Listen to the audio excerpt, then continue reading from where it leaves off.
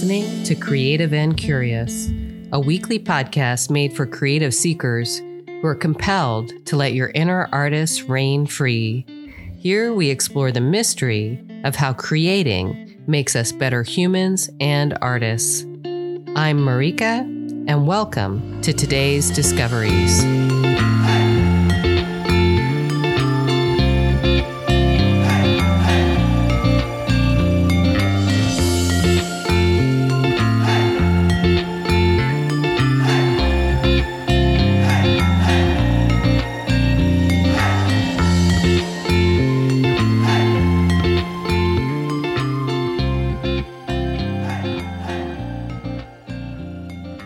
Hey, everybody. Wow, it's great to be back. It's been a while since my last podcast. I think the last one that I did was July. So this is officially season number 2 of my podcast, Creative and Curious, and I'm super excited to be back. I feel really rejuvenated and renewed. I recommend taking a break and kind of just sitting still with yourself, because that's basically what I've been doing for the last maybe about 6 months, just sort of sitting still with myself. I've been wanting to run this podcast. I've been wanting to share this episode with you, since probably December. So it's taken me a while to finally move through the stillness and bring this to you. If I start from the beginning, whenever that is, then I'm going to start in the fall. And in the fall, after a very active summer with my kids outdoors, playing, staying away from crowds because of the pandemic and all that stuff, I decided to take the fall and really get in touch with the seasons, in the sense that I knew fall, a lot of slowing down for the winter. And we got prepared. We did things around the house. We knew that we weren't probably going to be seeing a lot of people, not in person anyway. And I also promised myself to be still. And in promising myself to be still, I kind of let everything go away and just see what would stick. It's a great opportunity if you ever get a chance to just let it go and see what sticks with you. You are destined to become closer to yourself. I, in early September, took a webinar. It was supposed to be in person with Byron Katie, whose work I really admire, on basically just self-inquiry, thinking about your thoughts. Are they real? Do they really help you? What's really happening? Getting in touch with reality. It's great work, and I'll probably talk about it later, but I took a seminar with her. After that, I have then since created a morning ritual around a meditation practice and doing her work, which includes working with her 4 questions and also just sometimes just journaling. Lately, it's just been journaling because I've been trying to narrow in on priorities. But her framework really helps with like any kind of problem solving. So I often go back and ask myself, are these things really true? Who's really telling me these things? And I'm going to have to do another episode on that work because that's not really my point. The point is that I got still and I started listening to myself and really connecting what I'm thinking and believing with what's really happening with reality. Kind of became a student of hers, listening to her podcast and reading some of her books. And one of the things that stuck with me in one of her podcasts was about how you bring yourself to the moment, like any moment, kind of in the same approach. So she was, in my example, she was talking to a man who was talking about how he'd get so mad when he'd clean up and then some dirt would fall on something he just cleaned. And his initial reaction is to get really mad. And her reaction to that was, isn't that wonderful? How exciting. And he was sort of surprised by that response. But her point being, we bring ourselves, our perspective, to pretty much everything. So if he's being frustrated because he's cleaned and it's now dirty and he's getting angry, there are probably many other ways that he's bringing that energy into his life where he's getting frustrated and angry about other things. It's just who you are and how you think and believe the world is, right? Whereas somebody like Byron Katie, who's like this high level guru lady, she would just think it's wonderful to be tested all the time, to have some big surprise, like something get dirty to happen. Everything's a surprise to her, which is a wonderful beginner's mindset that I don't have. But it really got me thinking, like, well, how am I bringing myself to all these different things that are happening around me? And it's worth asking that question. Like, when you look at a small thing, it's kind of easier for you to see maybe how you're not really behaving in line with what you'd like to behave like or be as a human on the planet. So this example of just cleaning is a really great example because it seems like such a small thing, but in reality, it's actually can be a really big thing. It can be the thing that you sort of cradles your existence on the planet, is that you tend to get frustrated and angry when things don't go your way, when you think you've tidied up everything and it's all perfect now, and then suddenly it's not, right? Instead of exciting and a new adventure because now it's all dirty again. So it's all about perspective, right? And I'm thinking about this, and of course, December rolls around and I'm with my kids and we decide to make a gingerbread house. Now, a gingerbread house in our house is not the easiest thing. I don't know what it is for you guys out there when you make a gingerbread house, but we have some not very fond memories about what that would be like. A lot of times gingerbread would collapse, the icing would be too gloppy. The kids are just binging on sugar the whole time and don't even finish creating a gingerbread house, which then means that we have to create the gingerbread house and all this stuff. But I was determined for Christmas to feel like Christmas and for us to celebrate in all the ways that we could celebrate, which included, let's try it again. Let's do a gingerbread house.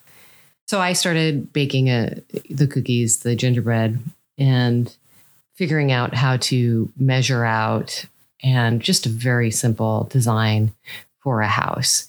I don't do things easily. I like to do things very experientially. So I had a ruler, I had no template, and I was just trying to do it by math. And for as creative as I can be, most people think that we're not very math-oriented people, but I actually tend to be pretty math-oriented. And I was doing all these equations and trying to figure it out, but I didn't know exactly what I was doing. And it was frustrating. I was really frustrated. I figured it out kind of by the seat of my pants and a ruler, and figured out how to measure everything out and bake. I like to bake. I like to cook. And those things weren't hard. And then baked them. And then I made the icing, beat the heck out of this icing. It was time to put the thing together. That whole process of baking and measuring and figuring it out and doing the icing, I'm frustrated. I am impatient with the whole process. It's not fun. And I'm annoyed because it's not fun. And it's supposed to be the holidays and it's Christmas. And I'm just annoyed and I want it over with. And I'm barely aware of this. I think this is one of the things that being still really helps you do, is it really helps you kind of come into yourself and become aware of how you are in the world, right? I'm barely aware that I'm like this until I sit down in the living room and I start to put together this gingerbread house. And it comes together. I mean, the icing that I made was like concrete. It was amazing. The whole thing just stood up immediately and there was no collapsing. And I could very easily get the thing together. It was crazy. It was not what I expected when I sat down. Once it was all together, I had all this candy and I even made some glass candy. I really enjoyed putting this gingerbread house together. I got into a flow. I got into just a lot of creativity and I could do the detail work that sometimes I'm really have no patience for the detail work. I knew once I got that thing together that I could create a pretty good looking gingerbread house, and I was having a good time doing it. It was not until I started to believe that I could do it that I started to have fun. that I really started to recognize it as a creative moment, and that it was feeding me my creativity, my drive for creativity. Then I actually the next day ended up making more gingerbread and making a couple of towers, and the kids got involved because now I had the secret formula. I had the gingerbread, and especially that icing was amazing, and we had tons of candy left over, so we really had to use it up. And I enjoyed myself. I had a lot more fun, and especially it was interesting. The second batch of gingerbread was not as good as the first batch in terms of it was kind of there were cracks in it and stuff, but I had confidence and I believed that I could do it, and I knew it was going to be fun. And so then it was fun. And it was really the kind of creativity that we all sort of crave. We don't really crave those moments of creative frustration, of impatience, of not believing that we can do something. But we have to work with those to get to these moments of flow. That I realized after this Byron Katie work is what I bring to a creative process, especially one that I'm not familiar with or I'm not that confident in. I generally have frustration, impatience, a lack of belief that I can do something. I kind of fly by the seat of my pants, which doesn't really help me either. If I had more of a plan, if I was running off a template, I probably would have went around some of those frustrations, but that's not my style. I like to do it my way. And then I had some success, which led to a belief in myself, which led to flow and delight and the kind of creativity that we all like to engage in. And then I want to do more, and I'll come back and go make some more. Because I'm in that flow state, because I'm in that delight state and I want to do more, I'm way more open to mistakes. The gingerbread's not perfect, right? And forgiveness. It may not be exactly what I thought it was going to be, but it's kind of interesting and I can go with it. And that's what where the learning is right there, and what my process is, from frustration and patience to some success to belief to flow and delight and to this openness to the process, right? It's good to see something. It's good to see that I have this frustration and that I'm bringing that to my creative process, especially when I'm not familiar, when I'm trying something new. But it's not obviously the ideal. I mean, ideally, the creative process should be engaged with joy, with fun, with love. Frustration and patience don't really exist in those places. One of the things that means, if I look at this, that I'm bringing this frustration into it, is that I probably am less likely to try things new because I probably don't want to feel frustrated and impatient. So I'll stick with what's easy and familiar many times. So I'll stay with painting and certain styles to avoid the emotion of being frustrated. The feeling of frustration is really me, right? I don't have to avoid the thing. What I need to do is confront me and my frustration and my impatience. That's the key. It's not the outside, it's the inside. Oh, look, I'm frustrated and impatient. Do I need to be that right now? Can I let that go? Can I just sit in the moment and start to really feel, hey, I don't know what's going on? And otherwise, I'm setting myself up to fail and to let go and to not complete it, to not feel the flow of creativity. If that gingerbread house had turned out crappy like I expected, then I probably would have stopped. I probably would have said, screw this, thrown all the candy away. Again, it's only going to go away, that frustration and that closed feeling, that impatience with what's happening, if I face it. If I face that this is just me having a resistance to the moment that's unnecessary. In no way is it a gift to myself to feel these feelings. It says something about me that I'll still sort of work with the feelings and get it done, but it's not even fun, right? When I'm like that. Because what I really want is the flow. I really want to feel creative. I really just want to have fun. And then when the gingerbread house is sort of my enemy that I'm treating with this disrespect, I'm not setting myself up for it. And it's based on doubt. It's just based in this, like, I don't believe that I can do it. And the truth is, the more doubt I have, the more that I can't do it, the more I'm going to start believing that doubt. And again, the doubt isn't even real. Like, the doubt is just telling me I can't create a gingerbread house. But I don't know that. There's no way for me to know whether I can or cannot do it until I actually accomplish it, until I actually put the work in to actually do it. So all of these feelings are about stuff in the future that's not even happening. It's not even real, right? It's not going to help me. So again, it's worth looking at especially when you work into a new project, something that's different, new for you. Because I think when I paint, for example, I have some of that confidence and that belief. I understand the process, and I'm not bringing as much of that into it, though there are moments of frustration. What the real blocker is bringing the frustration and the impatience from the beginning, right? Like that's like, you have to, when you do that from the beginning, you're really setting yourself up to feel like you can't do something. And I noticed it again. I was outside just recently working on a mosaic in my yard that I'd never done. It was a stone mosaic. I'm really excited about it, but I've never done it before. And I'm working with materials I've never worked with before, which is cement, mortar, and stones and dirt. Dirt just gets everything dirty, including your artwork, your mosaic, everything. And I noticed as I was thinking about completing this project and completing it, because I had it sitting there forever, that frustration, that impatience, that feeling of, I don't know if I can do it. It's going to be too much work. I even had stuff. I have a bad back. I even had stuff in my head about, my bad back. I'm not sure if my body can do it because it's all rocks and cement and stuff. Which is a bunch of BS. I could totally do it.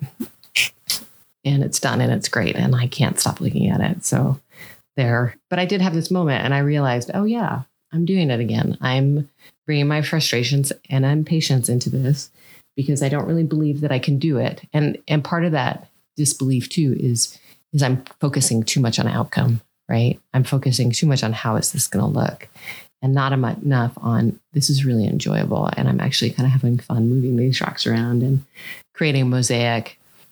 Once you identify that, once I've identified that, I can cut it out. It's as simple as, oh yeah, I'm doing that thing. It doesn't help me. Let's go back to, I can do it. I can just do this. But it's amazing how quickly, for me anyway, it moves, boom, right into, hey, this is fun. I'm setting up little rocks. I'm putting them in here. It's kind of meditative. And I'm listening to music or something like that. But I'm out of this, like, I've got to get this done. I don't want to do it kind of thing. And I'm also open to the fact that maybe that mosaic's not perfect, but I certainly learned a lot and it looks a lot better than it did before. Really key. I don't know if everybody feels like this when they approach a creative project necessarily, but I also, in part of my being still over this winter, I started writing again, which is something that I've done off and on. And I finished a very, very, very first rough draft of a story novel, a fiction novel. And I found myself getting into those same mental patterns as I was working through it, that I just frustrated and really not believing that I could do it. And in fact, in those moments, stuff like, this is stupid. It's a dumb story. Nobody's going to read it. The fact that nobody's going to read it has everything to do with something in the future that I don't even know. It doesn't even matter if it's somebody's going to read it or not when I'm writing it, because what I'm doing right now is I'm writing it. I'm not actually giving it to anybody to read, right?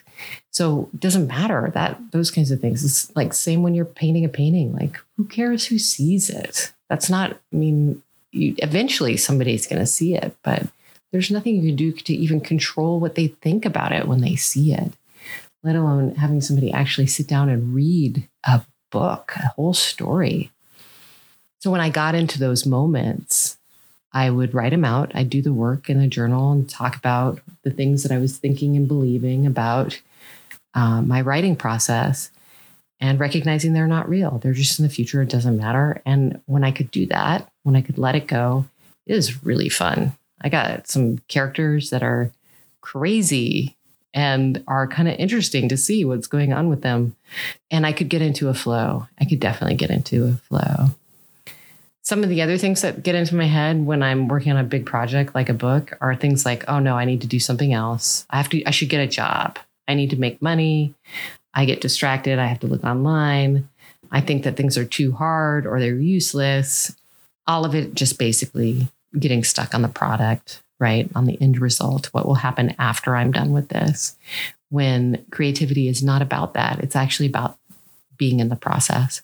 Once it's done in the world, it's not yours anymore to even engage with, right? When we're being creative, it is who we are in that moment with whatever it is we're creating. So I'm learning as I go along. I am exploring, obviously, other kinds of ways of being creative right now. And I'm trying to stay in that beginner's mindset, in that place of, I believe I can do this if I just keep working at it. I just have to set aside some time and it's all going to happen. I got other work to do. I totally got other work to do. So, but this one I think is a good one. It's just be still. Notice how you approach creative projects, especially ones that are unfamiliar or the ones that you have some baggage attached to. Like I had baggage attached to the gingerbread house. And just notice that, because it's very likely you're bringing that to other creative projects, and honestly, probably bringing it to your relationships and other things that are happening in your life. And there's so much that we can learn from that. Welcome back to season 2. I hope that this is useful and interesting. I would love to hear your thoughts. You can email me at marika@marikarenke.com and let me know what you think, or follow me on Instagram. And I am looking forward to this new season with you. Thank you.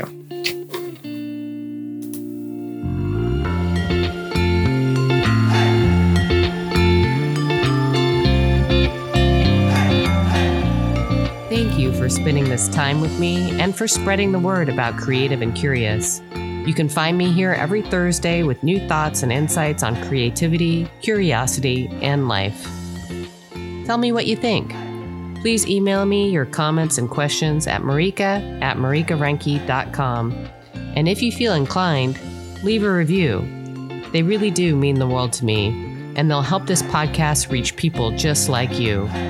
And the best thing that you can do, keep creating. Thanks again.